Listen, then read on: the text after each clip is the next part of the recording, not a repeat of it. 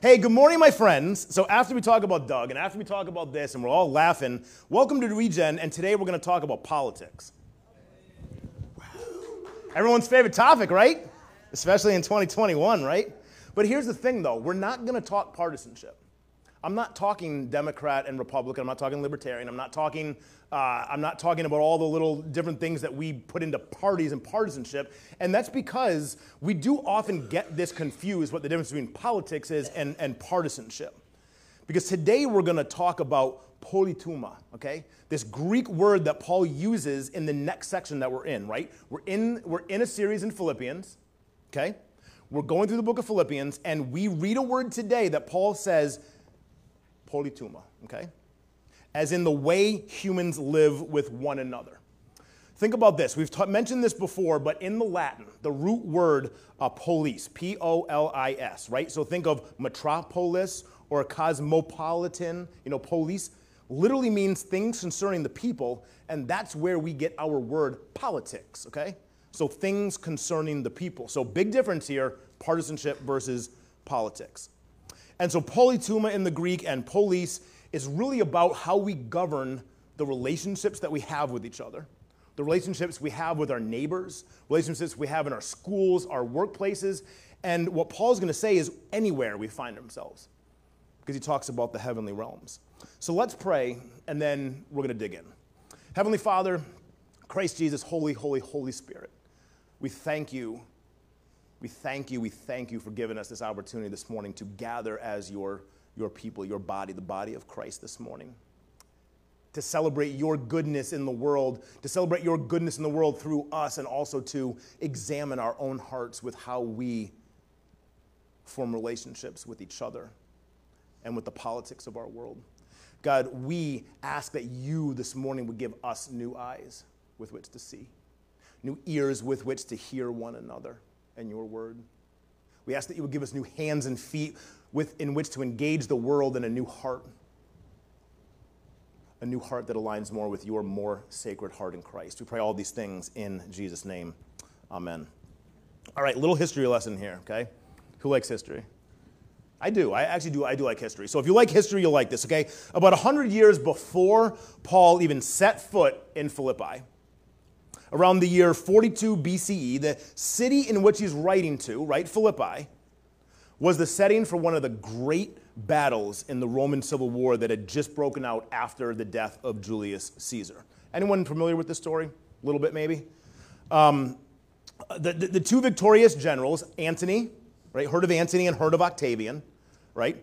They had found themselves with a lot of soldiers in northern Greece with nothing to do when the fighting was over. There just was no need for all these soldiers. And long story short, they didn't want these soldiers to be in the city of Rome. They thought it'd be way too dangerous to bring an upswelling of people who had been trained to kill into a city of civilian living. And so they did what many nations do when they go and conquer other nations. They colonized the land, and they gave them land in and around the city of Philippi, right? They made Philippi a Roman colony. And so when Paul is writing this, he's writing this to a church that is now currently in the Roman colony now of Philippi. Now, once the colony was established, other veterans from other battles started joining them because the land was good. It was good living. There were possibly apples, Paul, right, on the trees that they could grab, right? And by the time Paul arrived, Philippi contained quite a number of families of Roman descent, as well as local folks who benefited from the Roman presence in this region. You see, many in this region were worshiping their Roman identity, okay? Thus, they were ordering their politeuma, their politics, right? They were ordering their political lives to match the way things were done in Rome, rather than the ways of Yahweh and in the divine ways of the heavenly realms. Okay, so all of this is important. This is what N.T. Wright writes in his commentary on this section. He goes, all of this is important. Everything, all this history I just told you is important if we're to understand the present passage, which he says is the climax of this entire letter. Okay, so this passage we're about to go into, N.T. Wright says he thinks this is the climax of everything we've been talking about thus far in Philippians, okay? We're going to be in chapter 3, verse 12, if you want to follow along. Again, this is I'm reading from the Greek. I'm going into the Greek and translating that out to you. If you're following along, it's going to look a little bit different. But also, this will be up there later in the week if you want to be able to have access to that. So Paul starts in Philippians 3. We're going to be in verse 12. He goes, "Not that I have already obtained it." Okay, it's an odd way to start because we're not looking at the context of verse 11. Verse 11 was what we talked about last week, right? He was talking about he was attaining to be a person who didn't, he didn't want to get into, he didn't want ethnic purity to surpass his Christian identity, and he was aiming for the resurrection of the dead, it's not that I've already attained it. And then he says, "Nor have I already been brought to a completed and perfected end. However, I am aggressively chasing that also, so that I may take hold of that for which I was taken hold of by Christou Jesu, Christ Jesus." He says, "Adelphoi, brothers, sisters, I do not reckon myself to have taken hold of it. However, one thing I have taken hold of is the ability to overlook the things that are behind while stretching forward towards the things ahead, as I am aggressively moving toward the mark for the prize of the higher calling of the Theo in Christou Jesu," right? The God in Christ Jesus. "Therefore, as many as have been brought to a completed end should be of this understanding. And if in anything you are understanding otherwise, even this," right? This mindset of looking forward to a higher calling, "the Theos God will reveal to you as well. Nevertheless, regardless of how we have arrived, let us walk in line of the same mind." He goes, "Adelphoi, brothers and sisters, become fellow imitators along with me by contemplating the example of those of us walking around," right, in this line of thinking. Because he says, "For there are many who are walking around not of this thinking." He says, "Those of whom I've often spoken to you about." He's spoken to us, right? He warned us last week of the dogs, the inner malice, and the mutilation party, right? So those are the ones who are insisting on ethnic purity. We talked about that last week. So he goes, "Many are walking around, of whom I've already spoken to you about. Moreover, even now, as I'm weeping aloud, I say to you, they are the hostile enemies of the upright stake, which is the cross of Christou, Christ. And their end goal is a loss of well-being. Their Theos, their God, is the hollow belly, and their glory and honor is in their shame, thinking emotionally, physically, and intellectually of earthly things." And so here we see Paul writing to this newly formed alternative community. Alternative is really like another possible way of living with one another. Okay, this is what this community was trying to be formed, and Paul planted this church. And in this letter of encouragement now, he's imploring them to think outside the box, to stop thinking about the way that they've always done it, right? To repent, metaneo, right? To literally change one's mind. Think outside the box. And about how they relate emotionally, physically, and intellectually about things of the earth versus things that are spiritual, okay? Two distinct dimensions. Think like Into the Spider-Verse or some of those good alternative reality, the OA, right? Two different dimensions simultaneously at play, intersecting each other with such a fervor that sometimes it's hard to discern between the two. And so he beseeches these people to be humble, right? That's back in the beginning of the letter. To be united in Christ, right? Again, not to insist on ethnic purity. All the stuff we've been reading about, but now he says, rather seek a higher calling, okay? Anokleseos is what he writes. Literally, it's an invitation that is above what you're already doing, okay? So a higher calling, something that's above where we're already living. Like think about like I'm at level 1, 2, 3, and then like now I'm at a different level now because that's what Paul is kind of pushing towards, something higher, something that's more healthy, right? It's a more healthy invitation than the invitations of division and greed and violence that we're often confronted with and tempted to join. You see, because that's how the divine architect designed it to be, right? That's how he designed the cosmos to be. And so after all this, what's written here and in the past number of weeks in this series, he is setting the climax for this entire letter. We're in chapter 3, but now we're on verse 20, okay? And Paul writes in verse 20, he goes, Homon gar to polituma, literally for the essence of our politics, for the essence, the very being of our politics. Your English translation probably says citizenship, okay? Hence the way in which we relate to those around us.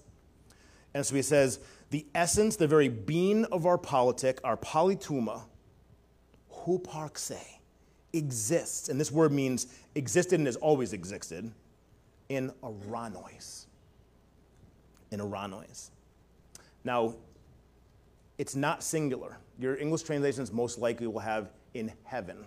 This is the plural form of heavens, and again, I read a commentary this week that says that we do a disservice when we don't distinguish between orano, heaven, and oranois, heavens. This is like the beginning of the Lord's Prayer here. Pater mon ontois oranois, right? Our Father who art in the heavens, okay? As in the covering or the skies. This word oranois literally just means the covering of the earth, the skies, okay? Because ancient thinking distinguished the physical from the spiritual in this way. Land, physical, sky, spiritual. That's just the way that the ancient thought. It wasn't the same scientific technology that we have today. So land, earth, sky, spiritual. But when you put it all together in the plural, the oranois here, it's a very important distinction, because if you say, if you translate as like, hey, we're citizens of heaven, let's say, because I hear this a lot, then it can make us say, well, then I guess if I'm a citizen of heaven, then it doesn't really matter what I do here, because ultimately it's about where I'm going. So I guess nothing here matters. I had a pastor once tell me, it was a really silly question. I mean, it wasn't a silly question. I said, hey, do you guys recycle here? And he goes, our citizenship's in heaven. We don't recycle. You see, that's not what Paul is saying here. That's not what Paul is saying here, especially when you start reading more of Paul's letters when he talks about Christ coming back to the earth, right? Okay? And it's certainly not what Christ speaks of when he tells us to pray on earth as in heaven, right? And so the oranois, the polituma, our citizenship is in the heavens, right? That's that space that exists from the breath of the Spirit in our lungs all the way to the furthest limits of the cosmos. The cosmos where Paul says we are to be luminaries in, okay? Are you getting the distinction now between orano and oranois? That's very important as we're moving forward here, okay? Because he says oranois is that space, right? And now Paul is continuing, so I think we're in 21. He goes, from which we are also eagerly awaiting a Savior, Kyrio Jesu Christon, the Lord Jesus Christ, who will change the outward appearance of our lowly human bodies, conform to the body of his glory and honor, according to the divine energy that empowers him even to place under himself the whole of all things. And then in 4:1, I don't know why whoever broke it up that did this, but therefore my desired and beloved brothers and sisters, my delight and my crown, in this way, beloved, stand firm in the curio. He's finishing that thought in 4:1 here. All right, so we've talked this whole series about humility and unity, right? Trading in ethnic advantages for oneness in Christ. This is all the themes that Paul is encouraging this community to be formed in, right? To be an alternate way that the world forms community. A more wholesome and healthy way of looking at life, right? A way to engage in the things concerning the people, our polituma, our politic. You see, Paul is writing to most likely to there's probably quite a few Roman converts in this church, that have, figured out what this Christ thing is, but they still were living as if the Roman government was, in fact, Savior, not Christ. And then he also was writing to the Hebrew nationalists, right, that we talked about from last week, that were literally mutating men's genitals in order to feel superior, to make themselves feel like their traditions and their ancestry was their Savior. So two different sections here, two sides of the same divided and grotesque coin, okay? Much like sometimes we see today. Two sides of the same grotesque and disgusting coin, right? And so Paul's encouragement through this letter, and especially its climax here, is he's pleading with this new church not to get into this kind of division, to make the being of their politic the essence of who they are, he says, and how they relate to other, that their citizenship, if you will, to be in the heavenly realms rather than the physical realms. That through the Spirit of Christ, our truest identity cannot be found in earthly institutions, right? The fallible governments that are created by and he says this, are terin o sois, I can't say that one, but somati, right? Our lowly human bodies. Don't trust in our lowly human bodies, the things that these human bodies think up, because we, in fact, only use 15% of our brain at best. But rather in the Spirit, in the ways of Christ, is what he's imploring us to be keeping our citizenship in, right? And what are the spiritual ways of Christ? Read the Sermon on the Mount. This is not like, this is pretty easy to put one and one together, right? Blessed are the meek, blessed are the peacemakers, blessed are the poor, right? You know, love one another, even love your enemy, right? These are the politics of Christ. These are the spiritual heavenly realm politics of the Christ. And then he says to bring that spiritual realm, these politics of the heavens, onto physically here on earth just as it is in heaven. Because the Lord's Prayer changes then when it says on earth as in heaven. That's now singular orano, as in the place where all is at peace, that all is as Jesus speaks in like the Sermon on the Mount all the time. Okay? That's that alternate dimension that is trying to cross-sect all the time, and we can't quite get there until Christ brings it in its fullest consummation. I don't think that Paul here, though, is saying, like, not to have a relationship with your partisan politics of the day, though. Right? He's not saying not to take part in it, not to run for elected office or not to vote. I don't. That's not the sense that I get here from Paul. Nor does it seem he's not saying not to have a relationship with the earthly nation in which you live either. That's not seems what he's saying. Like, here's the deal: it's okay to eat a hot dog on the 4th of July, right? Like, it's okay to like watching fireworks on the 4th of July. It's okay to like the nation in which you live. It's okay to like other ethnic foods if you're from a different country and to enjoy the traditions and the cultural rituals on local national holidays, right? It's okay to root for your country in the Olympics every couple of years.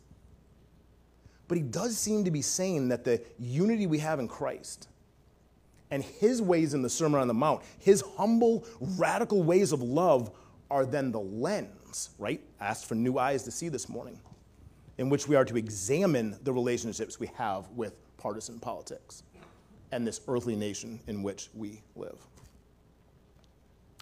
And he goes further and says that when we confuse our earthly politics and our identity with our realms in the heavenly politics, right? Paul says, when we dress the cross of Christ in red, white, and blue, when we make our identity all about what partisan party we align with, when we speak in words and write posts online where it seems that our polytuma, the things that concern people, are more earthly than heavenly, as we rip into one another with as much fervor as a knife cutting off a grown man's foreskin, as we read last week. Just because we want to be right, we're willing to just take the knife and cut you up because, God dang it, I'm a Republican and I'm right. Or I'm a Democrat and I'm right, or I'm a libertarian and I'm right. There is no place for that in the church. There just isn't. He says, when we do this, we are in fact walking around, look at verse 18, then we're the hostile enemies of the cross of Christ. When you put your identity in your politic above Christ, you are now the hostile enemy of the cross of Christ. And he says our end goal is a loss of well-being, and our God is our hollow bellies. It's shallow. And our glory and our honor and our shame is in our shame, because now we're thinking of the earthly things rather than the higher calling of God in Christ Jesus. My friends, I get embarrassed by the church sometimes, as it seems a lot of the church can often get itself in, it's very hollow and it's very shallow. And it's a good thing we've got people that have written things like this from Paul to help get us back on track every once in a while. Because on the flip side, when we're humble and we're united in Christ's Spirit, right? When we're reading Christ's words in that Sermon on the Mount and we're contemplating his death and his resurrection for us, right? When we're able to transcend ethnic advantages, when we're able to transcend partisan identities, when we're able to transcend national identities, when we can trade in all that is hollow, all that is fallible in these lowly human bodies for that cruciform love of Christ, for God, and for all people, we then can change the way in which we relate to each other. Thus, the world will be a better place. With one heart at a time, one conversation at a time, one interaction at a time. It's us Paul is writing this letter to. Paul's not writing this letter to the culture of Rome. He's not writing this to the United States of America. He's writing this to us who claim Christ as our higher power, but yet live so much differently in what we put our faith and our trust in. And he says, be luminaries of the cosmos 3 weeks ago, right? Co-laboring with the Spirit in bringing that peace and that wholeness back closer to how God designed it to be. Our politics of the heavens, my friends. Let's pray. Heavenly Father, Christ Jesus and Holy, Holy, Holy Spirit, we thank you so much for inspiring St. Paul to write these letters to the church in Philippi, in Rome, in Thessalonica, Corinthians. Because God, when you start digging into what Paul is saying, he's speaking to us. We thank you so much for your word this morning. We thank you so much for this community.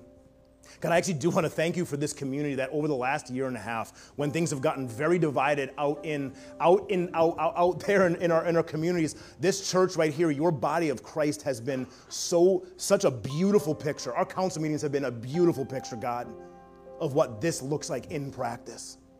I want to thank you for each and every one of my brothers and sisters on that council, every one of my brothers and sisters in this church. And God, allow us to keep pushing, forgetting the things of the past, like Paul said, and pushing forward into the future together.